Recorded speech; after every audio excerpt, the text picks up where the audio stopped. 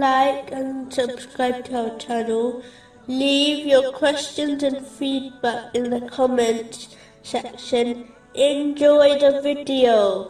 Continuing with the last podcast, which ended discussing the importance of certainty of faith, indicated in chapter 19, verse 58. When the verses of the Most Merciful were recited to them, they fell in prostration and weeping.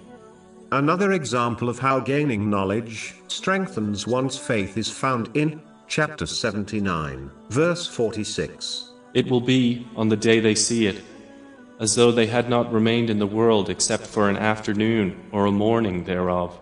If one turns the pages of history, they will clearly observe how great empires came and went, but when they left, they passed away in such a way, as if they were only on earth for a moment, before departing. All but a few of their signs have faded away, as if they were never present in the first place. Similarly, when one reflects on their own life, they will realize that no matter how old they are, no matter how slow certain days might have felt, overall, their life, so far, has passed in a flash. This is true, irrespective of a person's age. Understanding the truthfulness of this verse strengthens one's certainty, and this certainty inspires one to prepare for the hereafter before their time runs out. One should strive to study the Holy Quran and the traditions of the Holy Prophet Muhammad, peace and blessings be upon him, that there adopt certainty of faith. This is the level